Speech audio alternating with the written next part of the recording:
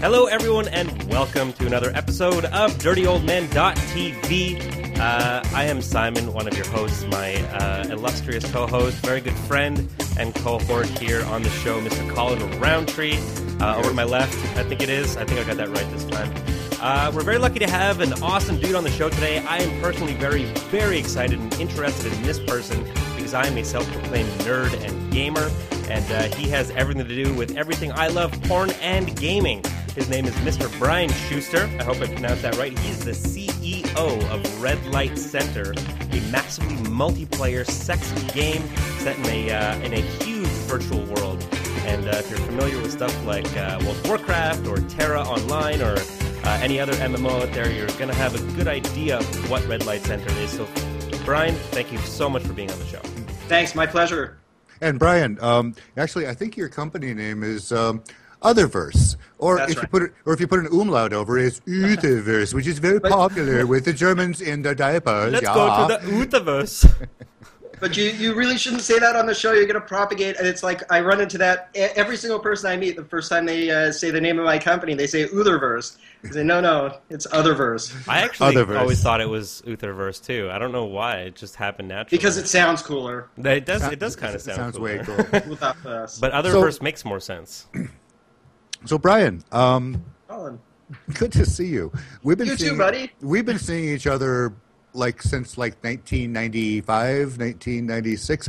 I'm often described as I'm often described as a dinosaur in the industry, and we're the dinosaur twins. It turns out, we've been bumping into each other. Last two standing. We've turned into birds by now. Yeah, we're growing feathers. Let's get in the way back machine and go way back to Brian Schuster before there was an Otherverse or Red Light Center. How did you get involved in all of this? I mean, my story everybody knows, but I'm not even sure I know your story. Wow, well, yeah, my story is an interesting story. I actually, if I go back far enough, it starts where I was in college and I was lucky enough to become an internationally syndicated cartoonist. Really? Yeah, I was doing a daily comic panel. I'm sure you remember The Far Side. Sure. My comic replaced The Far Side when Gary Larson retired. Amazing! I just became an even bigger fan of you. I've always been a fan of The Far Side. What was the name? What was the name of the comic? The name of the comic was Chaos, just spelled CHAOS, and I did over 3,000 of these comics compiled into books and T-shirts, postcards, and all of that jazz. And as part of my effort to popularize the comic, I started running. I got introduced to the internet in '94, and I started running a little web URL. I owned comicstrip.com. At the time, I was so mortified that I couldn't get comic or chaos. I'm like, I have to sell for comicstrip.com.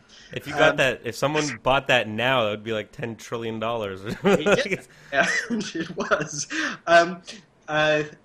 And I ran that URL in the comic. Started posting a cartoon online every day, and that introduced me to the web. The short version of the story, because we've only got an hour, is the website became popular for what it was in the day. Back in 1994, 95, I was getting 300 visitors a day. It wasn't enough to get any newspapers excited, but it got me thinking about advertising and how one could monetize the internet. So I quickly started an advertising company. We invented banner ads. We invented, back then the technology was so difficult to track what banner a user was seeing if we wanted to rotate through banners. Anyway, started this advertising company, developed all this advertising technology, got a large network of websites to participate, including Alta Vista and a few, I haven't heard that name in a while. I know, right? All of them are gone now. But nobody was buying advertising on the internet back in those days, so I couldn't monetize. And I got one guy basically who said, look, I'll fund your company if you'll run ads for my 900 sex number. 900 sex numbers being popular back in the mid-90s. And I said, no, I'm not going to do adult. I'm not going to do adult. And about 30 days later, I'm thinking to myself, what the fuck am I? So I turned around. I got a partner who, at the time, owned picked up a 900 number sex line. I created XPix Site of the Day, and that was history. XPix Site of the Day, and the first day it was out, it was one of the most popular sites on the internet. Within a week, obviously, I had Earthlink calling me because their whole network was down. Mm-hmm. I have to leave Earthlink. Yeah, I moved over. I had to leave Earthlink once upon a time too, about the same year, but for different reasons. They found porn. Oh my God, there's porn. Yeah, but I started XPix with literally I scanned 4 pictures from like some old German porn magazine. I did the same thing. That's how I got started. Good. And it crashes Earthlink servers, right? But XPix, the trick to XPix back in that day was I would give people an award for being the site of the day, and I point all of my traffic at them. But in order to they had to post that award up on their site, and it was prestigious. So they post the award. I would get all this traffic coming in. I'd recycle it to one site a day, and I mean, XPix just became a monster, as you and probably only you recall. Yes, I do. So, I mean, kind of like, again, because we only have an hour, I am fascinated by this. Hopefully we can have you on again soon, just because I'd love to delve more into the history of this. And seeing you and Colin together is actually hilarious, because you're like, yeah, I totally pirated magazines too, and that's how I got started. It's pretty funny, but I'd like to... And what's really, really funny as a sidebar on that thing is, although, we both started out pirating German magazine, scan porn, I'm the one they call the dinosaur and look like one, and he looks like he's 30 years old. My God, he's so svelte. you aged quite well. But I'm curious, fast forwarding to Red Light Center, how did this beast come about? I mean, how did you become interested in it? Have you developed a game before? Are you a gamer? Would you consider, what was the motivation for getting into a game, developing a video game? Sure. Well, I came at it from a couple of different angles. First of all, I really liked what I found in the adult entertainment industry.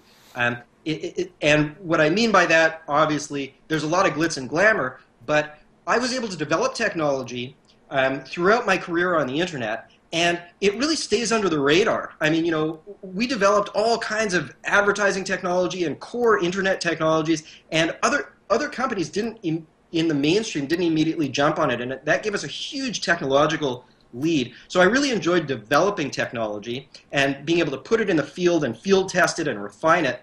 I also, I should say, at the same time as XPix, started up a company called Infinite, and I did some huge mainstream projects. I developed a lot of the core search technology, for example, things that Google uses and things that, you see on every website. I was playing a game called Asheron's Call as sort of I remember that. Do you? Yeah, oh, yeah. Of course, man.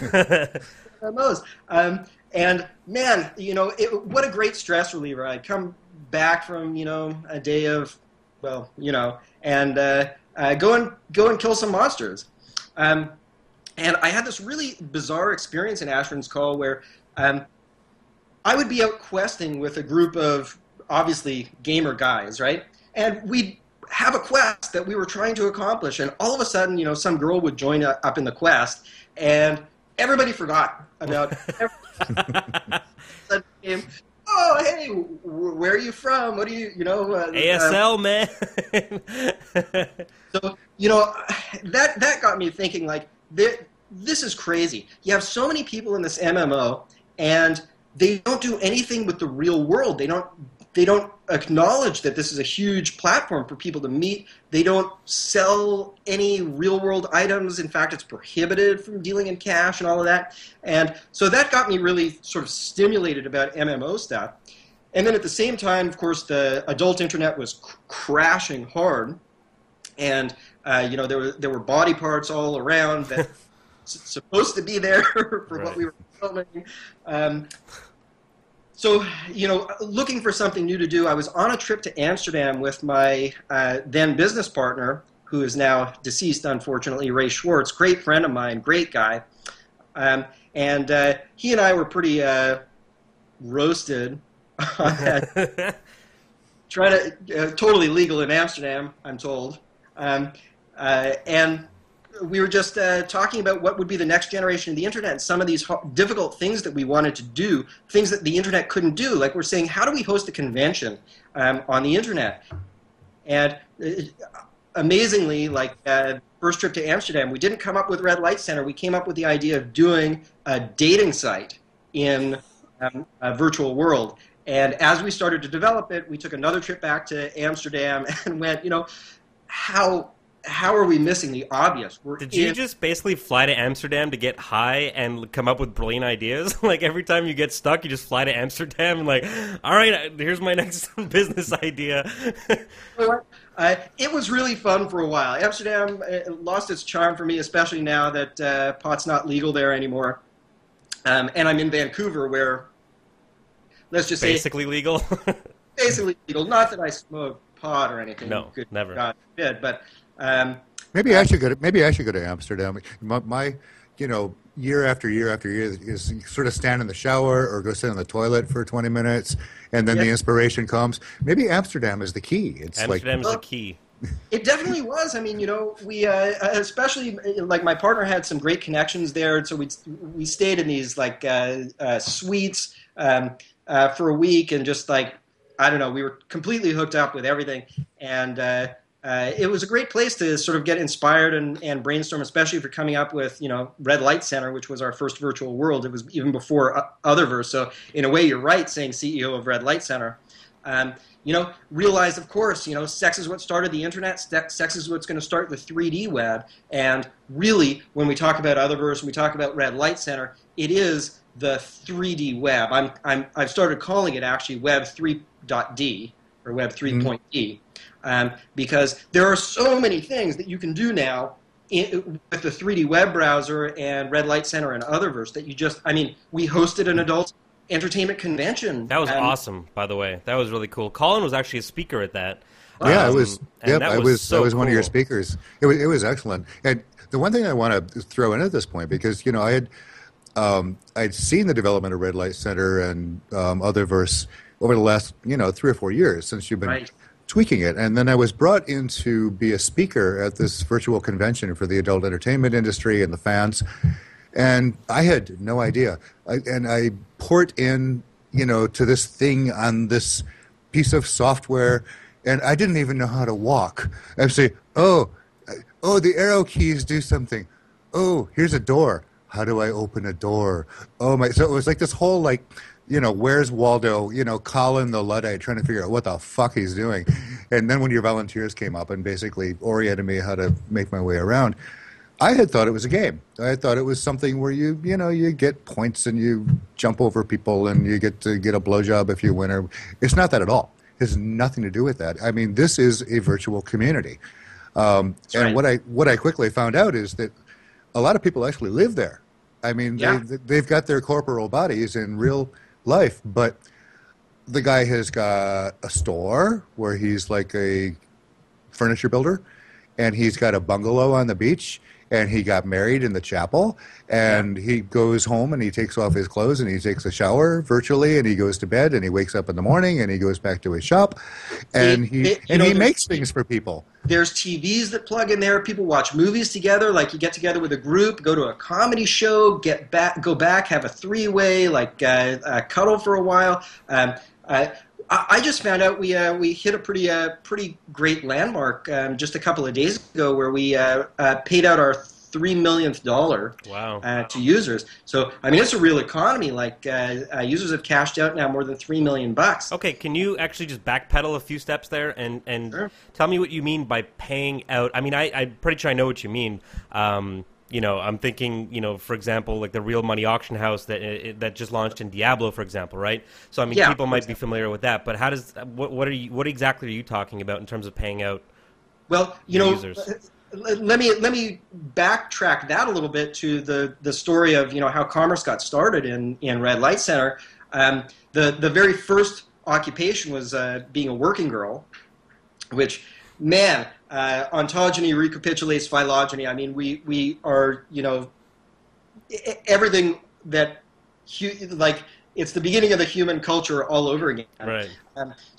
We allowed users to figured, okay, we're starting a virtual Amsterdam. One of the things, virtual, red light district, obviously there's working girls, right? We introduced a virtual currency, and users can buy and sell the virtual currency between each other. But we operate as the clearinghouse for that, so that it's all done safely and securely, and users don't get ripped off. So one user puts up Raise as the virtual currency. They earn it.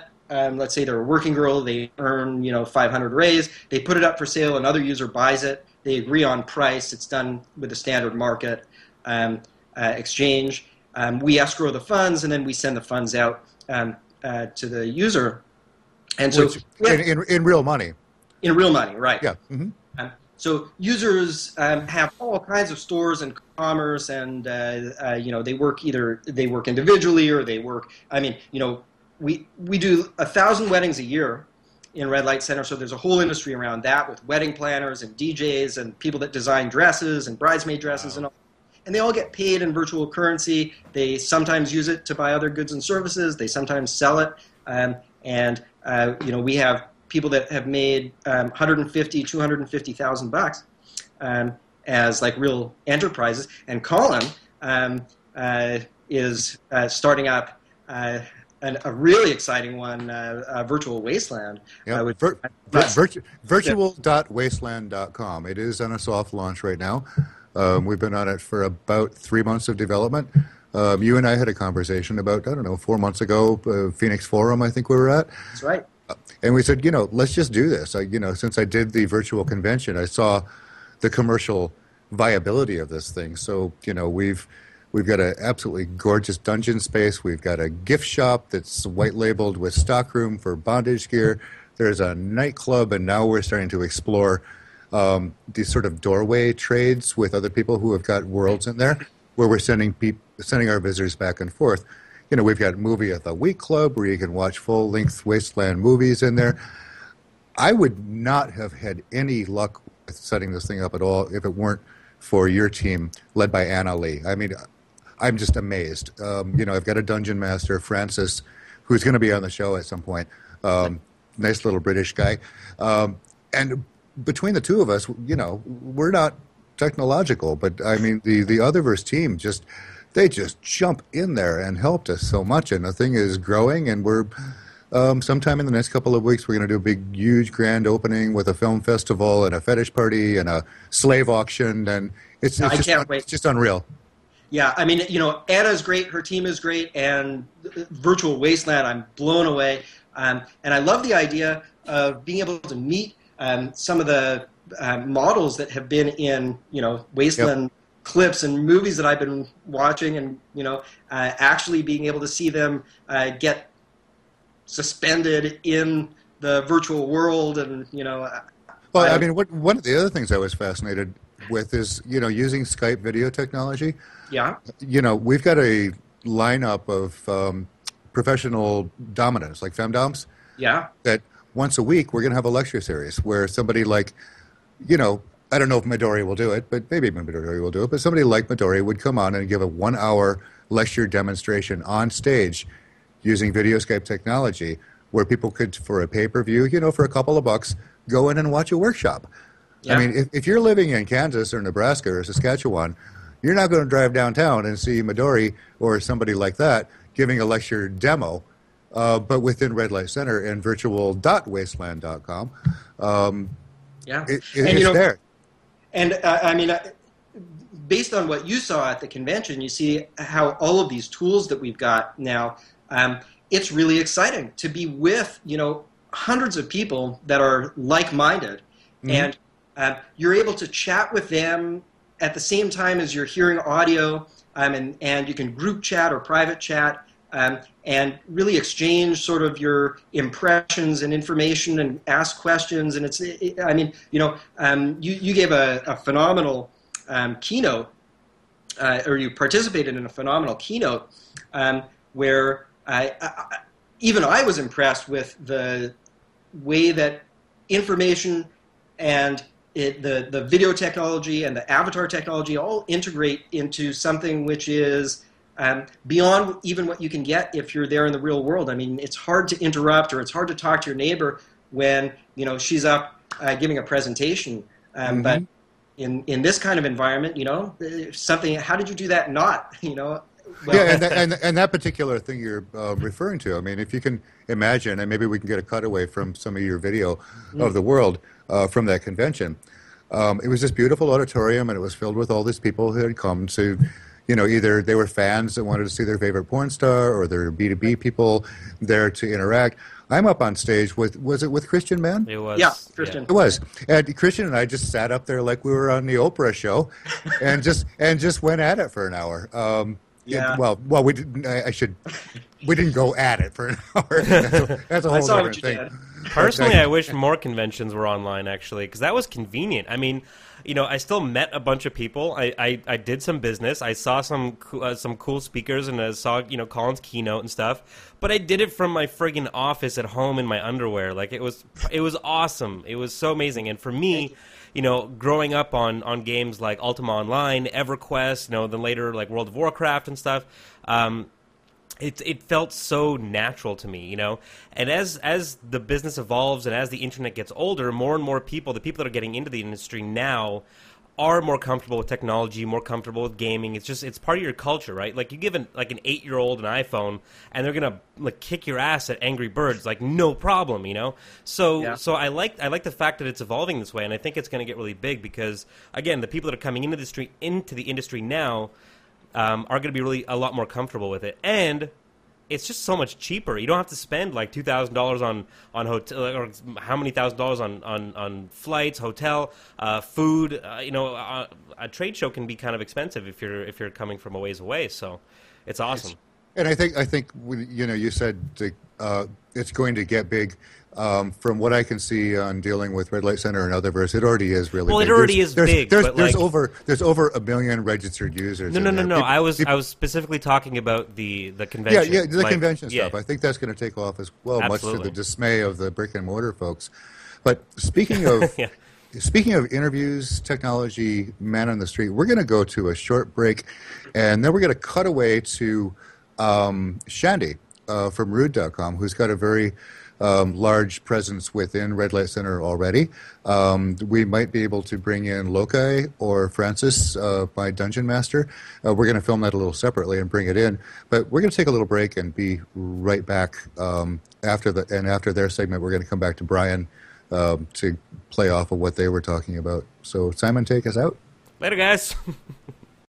And we're back. And we're going to take a break from Brian Schuster for a little bit. And talk to a couple of people who have got a lot of experience with developing properties and communities and networking within Red Light Center. We have Shandy and Loki coming in for the sort of the man and the woman on the street perspective. So I'm going to start with Shandy. And can you just just briefly tell us how you got involved, and then sort of what you've got at this point and what sort of demographics you're serving as far as people? Go ahead. Sure. When we began the project, we sort of went it with eyes wide shut.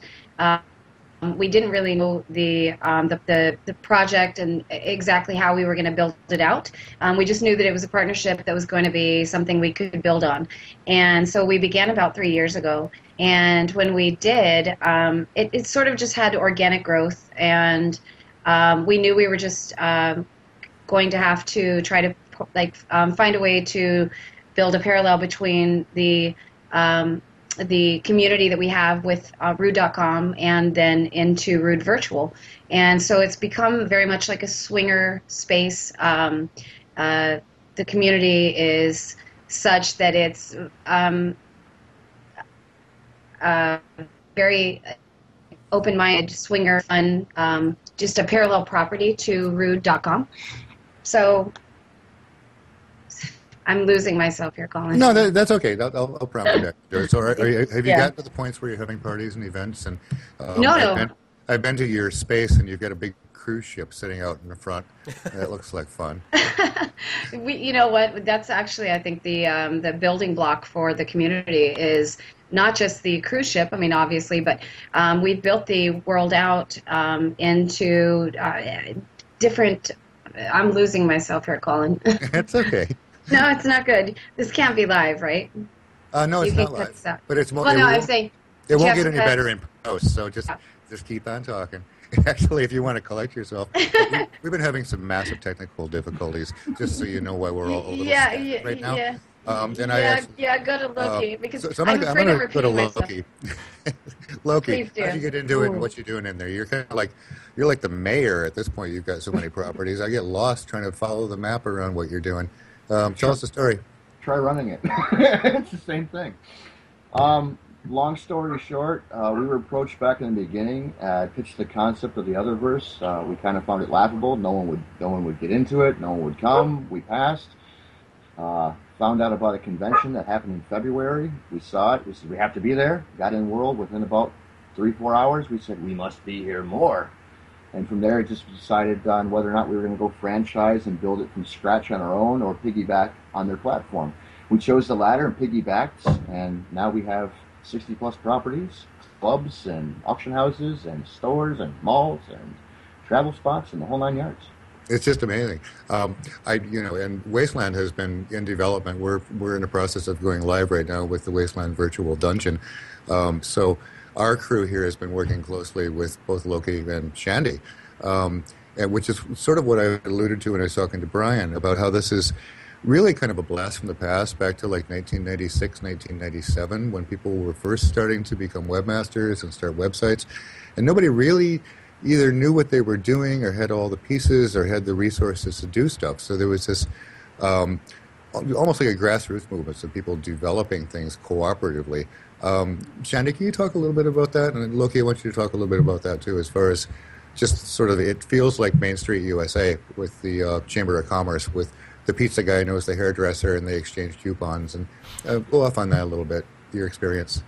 I think that's a key point, is that sort of collective environment that, like you and I sitting down together recently and discussing like what I didn't have that you have. Like we don't have, say, a bondage environment within our world, but to be able to exchange our traffic or our business between worlds is, I think, the key element that we have to build on.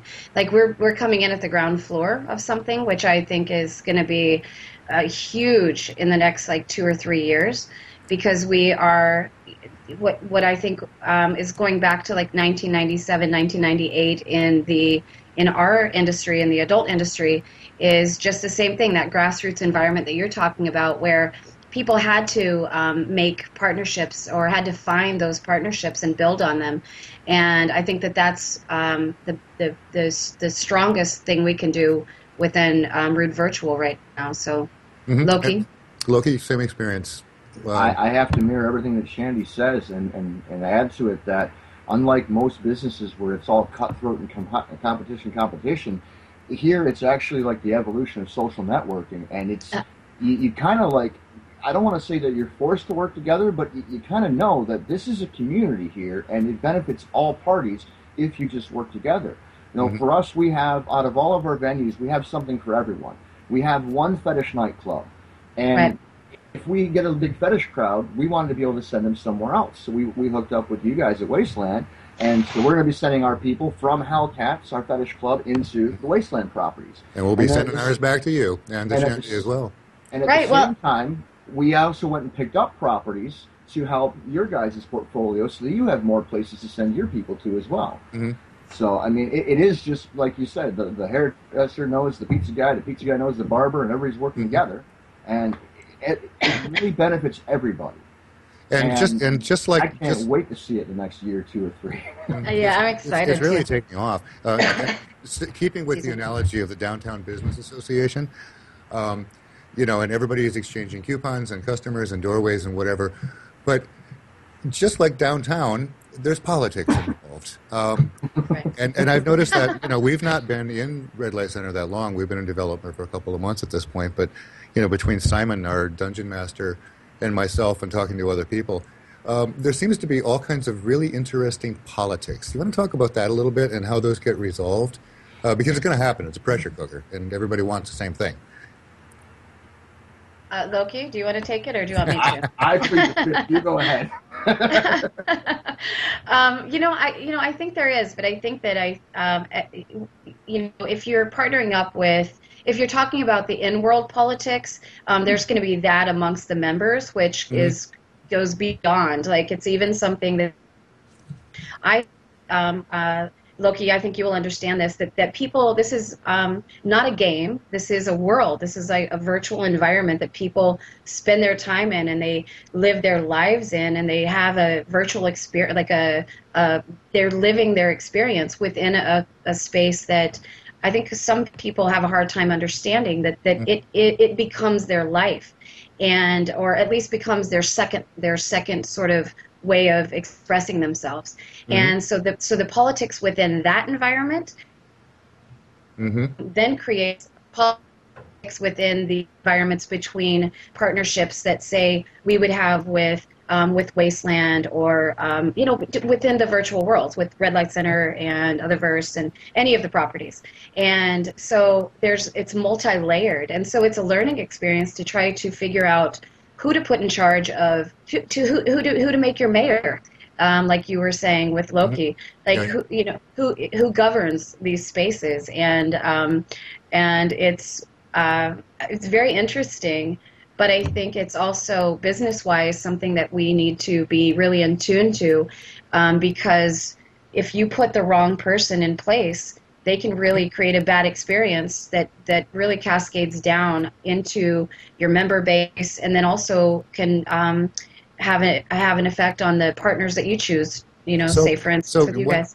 One thing that Brian had said in the earlier segment, which was fascinating, and there's maybe Simon can put up the words, because I can never remember. They're really big Latin words, but it basically means that the development of a fetus goes through the same evolutionary cycle as the evolution of animals. So you start out as a tadpole, and then it gets legs, and eventually it becomes a human being. And what Red Light Center and anything else that happens along this, like the early internet, goes through those same evolutionary processes. And I wanted to talk to Loki a little bit about that. Do you see, with your member base, any kind of organizational things as far as, I jokingly call you the mayor, but is there sort of a political thing or opposing political parties, which would be the next step in this? Have you seen anything as far as people organizing?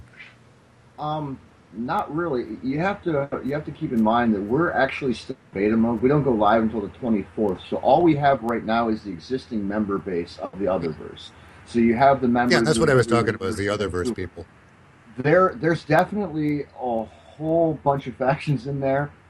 100%.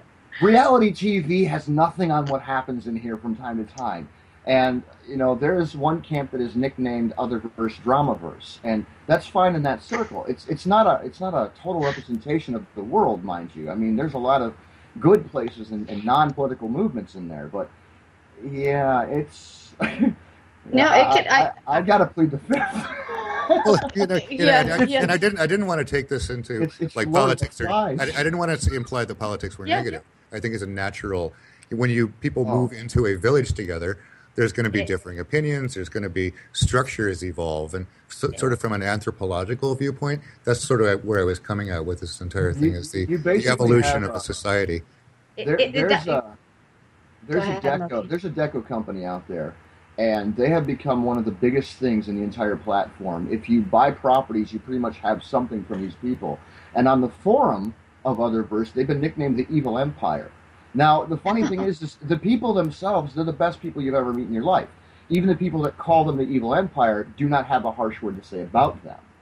So, I mean, but because they're big and they're like Walmart, exactly, because they're big, it's cool to make fun.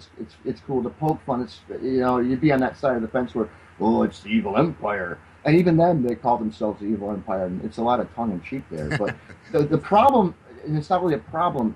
The reason that we have politics here in the Otherverse is that, like Shandy said, people live here, and it's to the point where that's our slogan: work in your world, live in ours. And you actually have families, and the families, they fight each other because one family wants to be bigger than the other family, so they go and try to snipe people away from the family, or they start little inner turmoil. So when you mention politics, it's not as much as, mayor, president, governor, stuff like that, as much as it's the it's like the organic protective nature of people that you're seeing. Yeah, it's like the survivor sort of instinct. And for some reason, it's he who has the biggest family will dominate the other verse, but you literally have hundreds and thousands of families out there, and it's a very interesting dichotomy. And you've never seen anything like this. No matter where you've come from or how you were brought up, you've never seen this quite like this. All right. Well, and I think. I think until I actually experienced it myself, I would have thought of it as a game environment. I would have thought of it as something that I was joining and I was playing some sort of a game. But then once you actually get into the world environment, you realize that it's sort of this sort of it's life happening. It's a community, and it's a one-up on this social networking environment that Loki was talking about. That we have, where people want to be engaged all the time. They want to interact, and sometimes they even get married. I hear. Yeah, there's a booming wedding business in there. And within Rude Virtual, that is our biggest ray maker, if you will, is weddings. Like our beach, we have a beach environment where people are married daily. Mm-hmm. And they may or may not have ever met one another in life. They may have never spoken on the phone, but they have a real world, a real virtual world marriage, and that they take very seriously. So it's really an interesting dynamic. Fascinating. So I'm going to wrap up. I'm going to wrap up this segment and just ask. We'll start with Loki. Where do you see yourself, or where would you like to see yourself in like 1 year from now with your growing presence in there? Just give me a dream, give me a wish list. What do you want to have going? Well, okay. The joking answer is I will own Otherverse. The actual realistic answer is I would hope to change the marketing direction of the entire platform away from the dating sites that it's doing now, and open it up more to mainstream, because this is your virtual life. This is something unlike you've ever seen before. If you're a fan of social networking, we can't use this kind of slogan, but imagine Facebook come to life, right? Mm-hmm. And within a year from now, I would love, more than anything else, that all of our venues are up and running.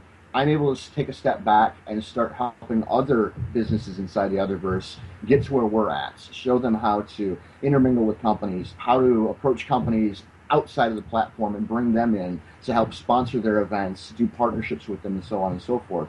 Now, when a new client comes out, there's a whole other animal that will be involved. One of the main reasons that we were asked to come in, as you may or may not know, I come from the 3D tune industry, and I will be doing skins and clothing for people that use their avatars as soon as a new client rolls out. So that's going to be a big portion.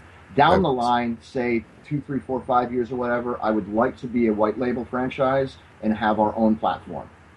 But that's the far out there. All right.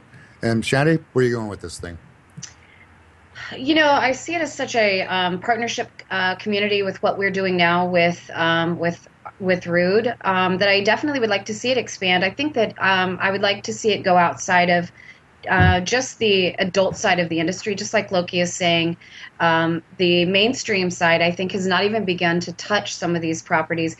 And also, like you're seeing, the whole 50 Shades of Grey, Magic Mike, woman's thing going on right now. There's this sort of new openness to sensuality, sexuality, where I think people are more willing to come into spaces that they weren't comfortable with, women in particular.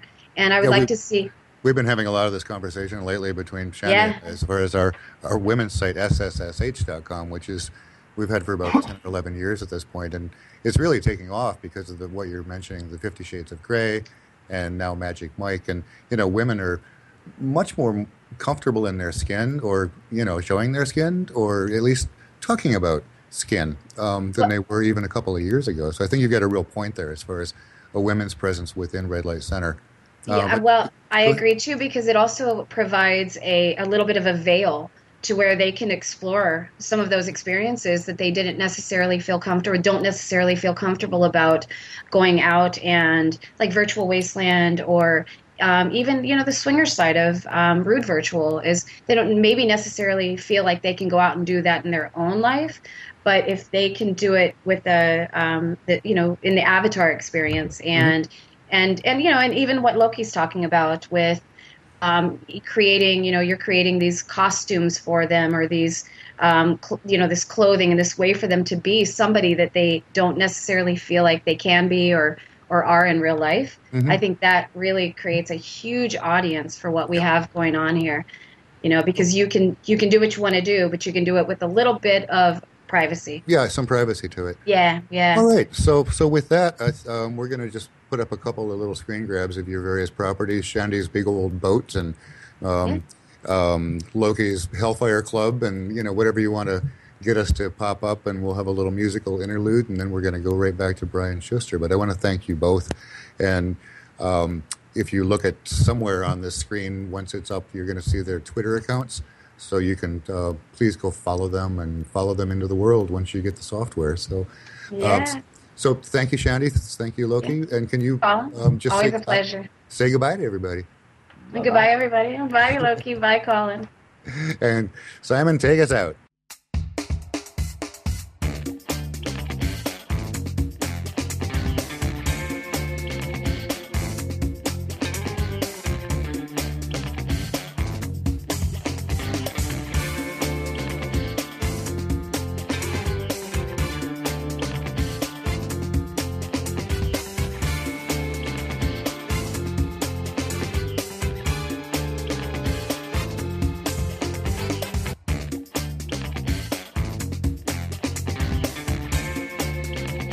And we're back to Dirty Old Man TV with our guest today, Brian Schuster from Otherverse and Red Light Center. We just had a wonderful sort of a man and woman on the street, construction worker, vendors, people who are in there building this building community within this virtual world. And, we talked a bit about, and Brian, say that phrase one more time that I love so much. Ontogeny recapitulates phylogeny. Your new favorite phrase. I mean, it's really. I say it to sound smart. No. I was just gonna ask. Do you bust that out in social situations just to get pussy, or what? It must work. And surprisingly not as well as you might think. Damn it! But I was banking on that. Hey, I give it a try. Give me feedback. It's not exactly appropriate, but it's sort of an analogy. What it means is that the gestation of a fetus goes through the same stages as evolution went through. So the fetus starts off looking like a fish, and then it looks more like a reptile, and then a mammal. Dude, the Earth was born 6,000 years ago, man. Come on. Yes, well, I mean. Nevertheless, the fetus... cut away to the Mitt Romney ad now. But where I was kind of going with that sort of convoluted intro to this was that, what I find being around for a long time and now going into Red Light Center as the virtual wasteland, bondage and fetish club dude, is that it's almost like back in the 1990s during the early days of the adult internet, where rather than, what it is today, I'm finding is a lot of dating networks and ad networks and whatever, just literally ripping your wallet out through your ass with CPM deals that you have very little control over. You don't even know who you're talking to. You're dealing with these CPM networks, and they're just taking your money. Whereas back in the early days, it was a lot of guys like you and me, and all the original guys from Why Not Network. The 12 as we were called. Ron Ron and Bang Wang and Sergio. Sergio. Well, he was, yeah. But we would just come up with, hey, why don't we? My dad's got a garage and I got a curtain. Why don't we put on a show? And then we'll just make the traffic go around and round and round, like you were doing with XPEX. And what I've found, my experience in developing the virtual wasteland is very much the same with the other business owners and vendors and things like that. It's a cooperative effort. Right. I'm opening a doorway or a portal to someone's swinger club like Shandy, or to Loke with his Hell Club, which people with similar interest to bondage, and they cross over very nicely, but nobody is expecting, all right, wire $2,500 for the first 24 hours to my account in Cyprus, and then we'll see what happens. That's right. It's a whole different thing, and I'm loving it. And it's because I had the experience at the very beginning of the web, and I saw the direction that it went, and I saw sort of, I'll use another phrase, the tragedy of the commons that happened, where, when it was us, the 12 of us basically trading traffic, you knew what was happening. It was coming from trusted sources, going to trusted sources. We all knew we were experimenting with things. But as it started to explode out, you started to have it sort of shattered into unreliable garbage traffic. Traffic started to have different qualities, and then it sort of became a crapshoot. And you had people trying to enter the market where they're entering the market with investor money, or they don't know how to realize returns, so they're bidding and paying for traffic that they can't monetize, and forcing prices up. I mean, the whole industry really went into sort of the crapper. And my experience with that, when I started Red Light Center and started to say, well, we're going to start introducing third parties in here, we built the whole thing with the traffic systems in mind of the original web. So when we talk about door trades and exchanging traffic, it comes from a base of knowledge that blends MMO stuff, which obviously is important, but really relies on a core foundation of the internet, where you, for example, get statistics of how many people walk through the door. When they walk through, you can get all of the actual demographics, because we baked that into the core foundation of Otherverse. We knew it would be important. It wasn't layered on top. And just to for anybody who's not familiar with how the whole system works inside Red Light Center, like I've got Virtual Wasteland, Shandy's got her Swingers Club network, Loki's got Hell Club and 200 other properties in there. Max has got his Bone Town thing. Right. When you walk into their property, you can do things, you can have sex, you can watch a movie, you can whatever, but there's all of these monetization possibilities within your property. It's like, for instance, Virtual Wasteland. If you're watching a video trailer, you can click here to see more. It'll spawn a browser, so somebody can go join Wasteland. In our store, it's got all the mannequins up there with all their bondage and fetish. If they gear on, if they click on it, they go to our Wasteland stockroom white label, so it'll show up in their mail in 3 days. And that's the real power of what we're talking about as far as these door and portal exchanges. Right. You've got like-minded people that are going back and forth. But, Shandy is not expecting from within MySpace that she's going to get a back end off of if I sell a butt plug. And I'm not expecting to get a back end if one of my people walk in there to go and join her swingers network. So that's where the fundamental difference is. Right. We're all various shopkeepers and club owners that respect each other's territory, and we're just providing value to each other by sending each other visitors that are walking around with with a raise in their pocket. Right. It's like building up a business district or on a happening street, where you don't expect people to stay in your club and your shop and never go anywhere else. Which was sort of the mentality on the internet, which is, if I'm going to send traffic away, I have to be compensated for it, because otherwise that traffic would stay and be valuable to me, which really didn't make sense. It's more, people want to do different things, so they'll come to your club, they'll go to Shandy's club, and then, if they're in Shandy's club, the more they hang out and find something in common between you and Shandy and Loki, the more they just stay in that area generally, or visit that area. The other thing that really promotes is a better better experience for the end user, in the way that if you're sending people away with your recommendation, as it were, because if you're linking to them or setting up a door to them, you're obviously recommending them. You're going to make sure that the people you're recommending are top quality, people that you agree with, that you like their work. It's not shoddy work, you know. Whereas traffic, as it evolved, I mean, just like link building, for example, you know, that was a big thing that a lot of people did. You just built as many links to anywhere just to get more backlinks, right? That was a very popular method that a lot of people used.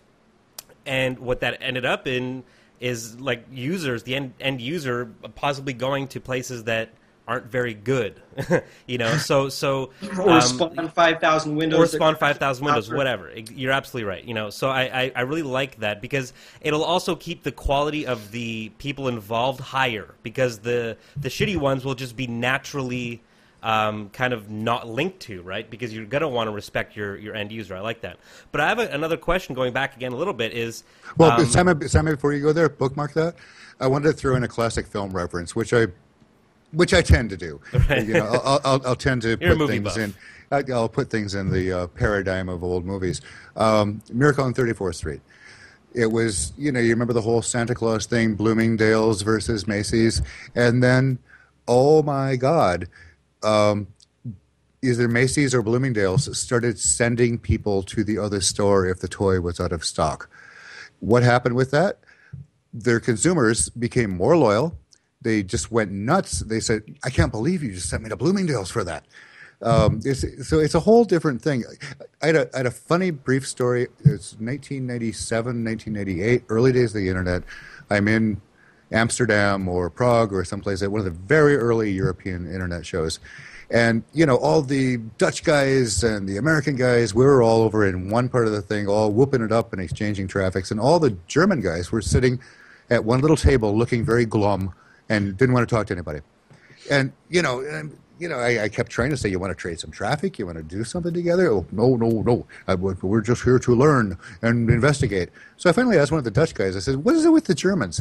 He says, well, you know, the Germans, they have a shopkeeper mentality. And it's like, okay, I own a sausage store on Main Street. And if someone comes in and asks to buy sausage, I will sell it to them. If I don't have the sausage they want, I'm not going to send them to this one down the street. I'll just tell them, come back some other day. I might have the sausage then. And he said, and that's the German shopkeeper mentality, which I think we've really gotten back to as far as on the broader scheme at this point. People aren't sharing, and why I really appreciate Red Light Center and what we're able to do in there. So end of my historic rant. Yeah, well, the internet has really gone that way in a lot of ways, and a lot of it has, I think, to do with Google, because Google always put their end user first, and because they realize that if we put out a really good product and don't worry about money, just be the best at something and treat our users, make it the best experience for our users, the money will come after, right? And it did, right? And I think a lot of businesses had to follow that, right, to stay in business. But to get back to the point that I wanted to ask before was, because I don't know, is you guys are talking about the shopkeepers and you have your stores and all this. Where does the original currency come from? Does everyone how can you earn? Just like I'm a beginner, yeah, right? Like I just want to get into this game. I don't have a business or I don't want to start a shop or anything. How can I go about earning money? Can I buy it using real money maybe? Well, it all starts out, as with most things in human nature, with the ability to take your clothes off and have sex. So virtual.wasteland.com. Someone comes to me as I'm promoting my virtual BDSM club. They download the software, which is coded to me to know it came. It'll drop them in the Wasteland lobby. Well, they're just kind of a civilian at that point, and they can walk around and look at the trailers and things, but they can't take their clothes off or have sex without upgrading to a VIP membership. Okay. Which is reasonably priced. That then injects rays into the system. Once they've done that, then they can start buying more rays to give to gifts or to pay for a working girl. That's where the currency injection comes, is from the end user. Well, and that certainly is a part of it, Colin. But we actually developed a very next generation kind of currency. One of my hobbies is economics. That's a hobby? Really? Surprisingly, you're a smart dude, man. Wow. or get a life, man. Both. Yeah. Thank you. But I think we developed a currency system which is better than real world currencies. It's got. I've actually filed for patent protection on the method and systems for creating a digital gold standard. This is probably not as interesting to viewers as the way that they can get Raise into the system. So let me sort of just hit that. A traditional game like let's talk about World of Warcraft. You can go, you get gold by completing quests, killing monsters, and looting corpses, that type of thing. In Otherverse, when you do social activities, you are rewarded with Raise. Okay. So you log into the world, twice a day you can log into the world and you can earn, 1.5 Raise. You go visit people's profiles, or if people visit your profile, you earn, a nickel or a dime. Oh, interesting. You do that. So that injects sort of fresh currency into the system, and users actually pay for their memberships that way. And get VIP essentially for free if they're diligent about doing all of these things. If they watch training videos or videos that other users have created, they get Raise. And then once they're comfortable with the system, typically users will buy Raise from other users, or they can buy Raise from us. But we don't print like a central bank. We don't print Raise. We inject Raise into the system based on value that's provided to the system, and then we take Raise out of the system with that value to keep. How do you? Because that's an interesting point. Like in every MMO and online, virtual economy, there's always some kind of money sink, right? To basically take the currency out of the game. Otherwise, it would just build into infinity, right? So how are you going about removing some of this currency from the system? So we remove currency from the system in there's hundreds of ways, but let's say somebody like Colin comes in, rents a big property. He pays in Raise that get removed from the system or that go back into the central bank account of the system.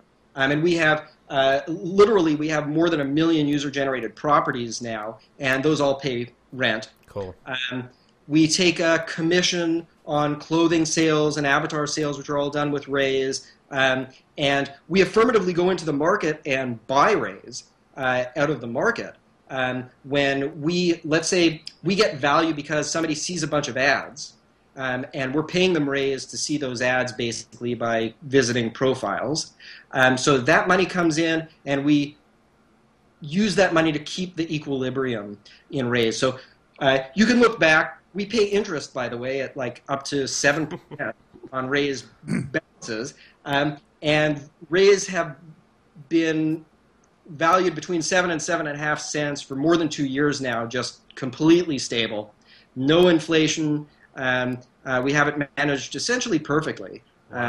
You know what? I think that Raise should, and this entire system you were talking about, should be the new economic structure for the country of Greece. It would just solve everything. I agree with you. I think a trip to Greece is definitely in order. And if I can't make it out to the country, I'll do the next best thing. That's pretty awesome, actually. I mean, I'm really impressed with how stable that economy is. Like, that's actually really quite impressive. I mean, you're like you said, more than 1 million online properties. You have a huge user base. There's got to be millions upon millions. Do you have I always wondered about the programmers for like World of Warcraft or EverQuest, or do they have like stats like how much gold is currently in these fun stats? Yeah. Do you have like a number sitting there, like how much money is in the system?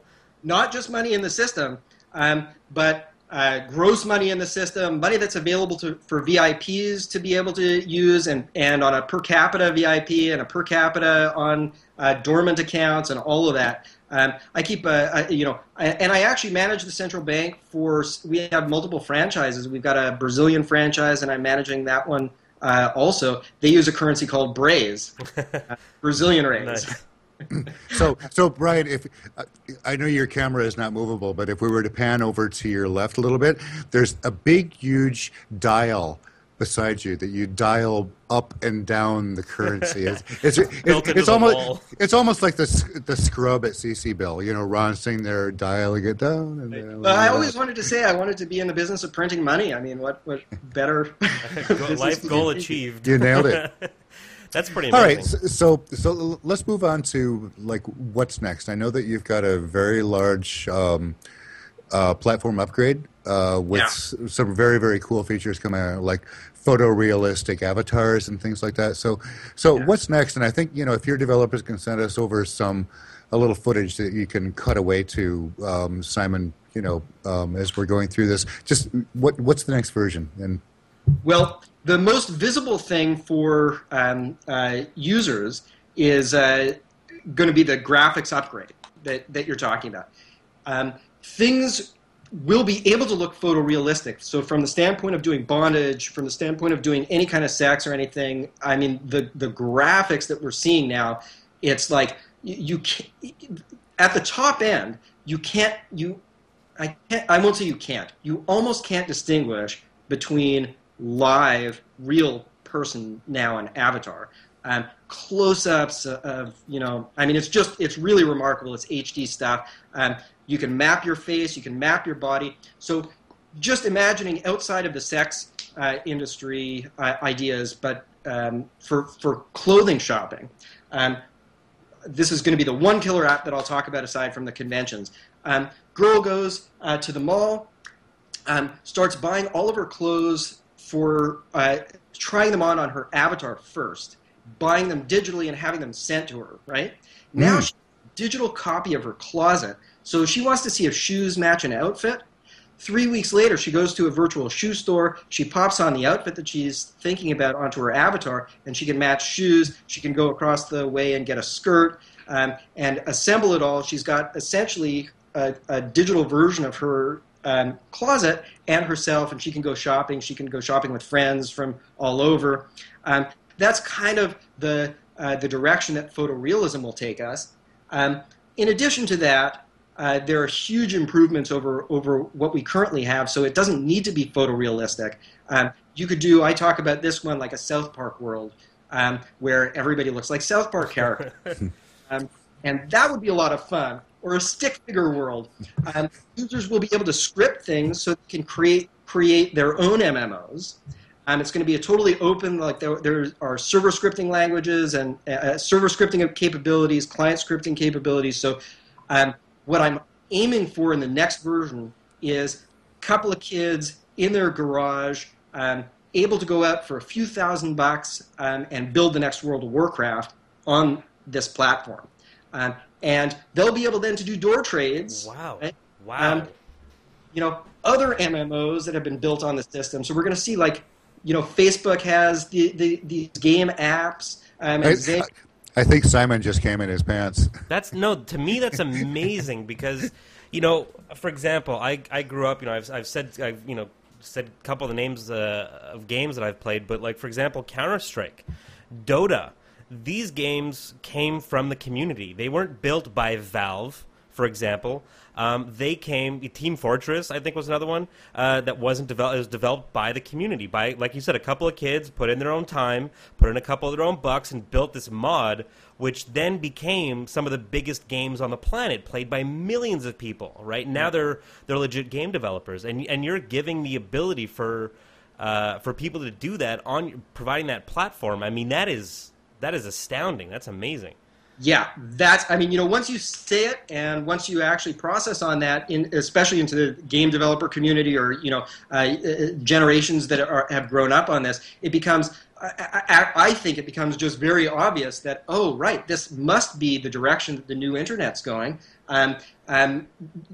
Being able to, say, have a marketplace for animations, a marketplace for mini games, a marketplace for these scripts that, you know, a kid can just go, well, I'm going to assemble, you know, I don't need to build my own inventory system. Here's a good inventory system. Here's a good combat system. Here's a good leveling system. I can assemble that, some good graphics. I put some glue around it, and I kick out an awesome interesting story MMO. Hmm.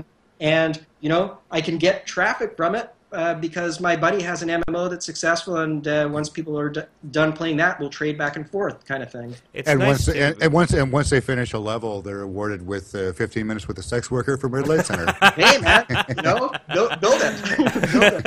I want to see your game. That's pretty amazing. I mean, it's really cool because a lot of these indie games, like, for example, they started off as that, and then they branched out and became hugely successful, like League of Legends, right? And then became a free-to-play game that has made quadrillions of dollars. Apparently it's even crushing World of Warcraft now at its peak. It's just and it operates in the same way where it's all microtransactions, right? You're paying little bits at a time, and the model in which you're building, it's basically infinite. And do you find that the internet is kind of going that way in a lot of ways in terms of like crowdsourcing and independent, just because you have the ability to move a lot faster, whereas a big corporation generally is just kind of like a big lumbering beast? Do you feel that at all, or?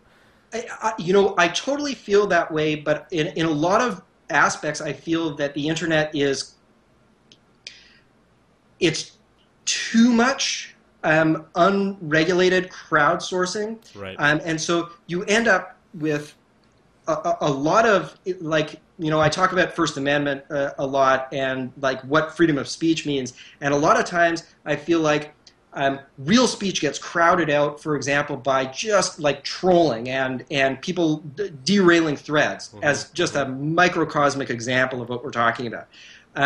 And I think that doing it intelligently with a central, I hate to say a central plan, but let's say a centralized marketplace, a centralized browser system that all the users essentially use, I think is going to assist that crowdsourcing. But yes, you're right. I mean, the internet is the best content is now being crowdsourced. I mean, it used to be back in the day, I had to watch whatever movie was being played on the site before I knew what the content was like. Now I just look at how it's rated and what the comments are. Well, that's another big thing that I was gonna kind of come back at you with was the idea of the cream kind of rising to the top in terms of content, right? Like, yeah, you have to, like, oftentimes, you have to sift through a lot of garbage to find the good stuff, but generally, I find, like, the internet works in a lot of ways how Reddit works, right? Where the cream, it gets upvotes and it goes up. For example, Colin,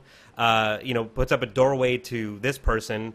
He's going to make sure that person that he's linking to is very high quality, right? Because he's getting nothing in return aside from the satisfaction of his end user.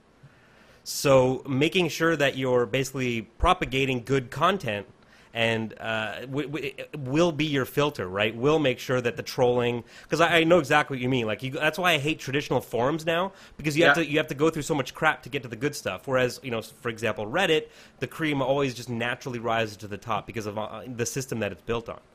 Yeah. So I think it's a lot of work to do something as easy as what I say, right? Yeah, of course.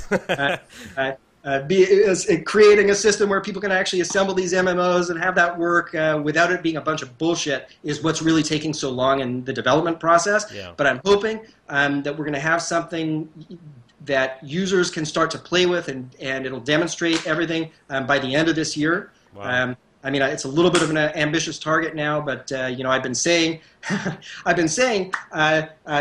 December 21, 2012 is when we're launching our new world.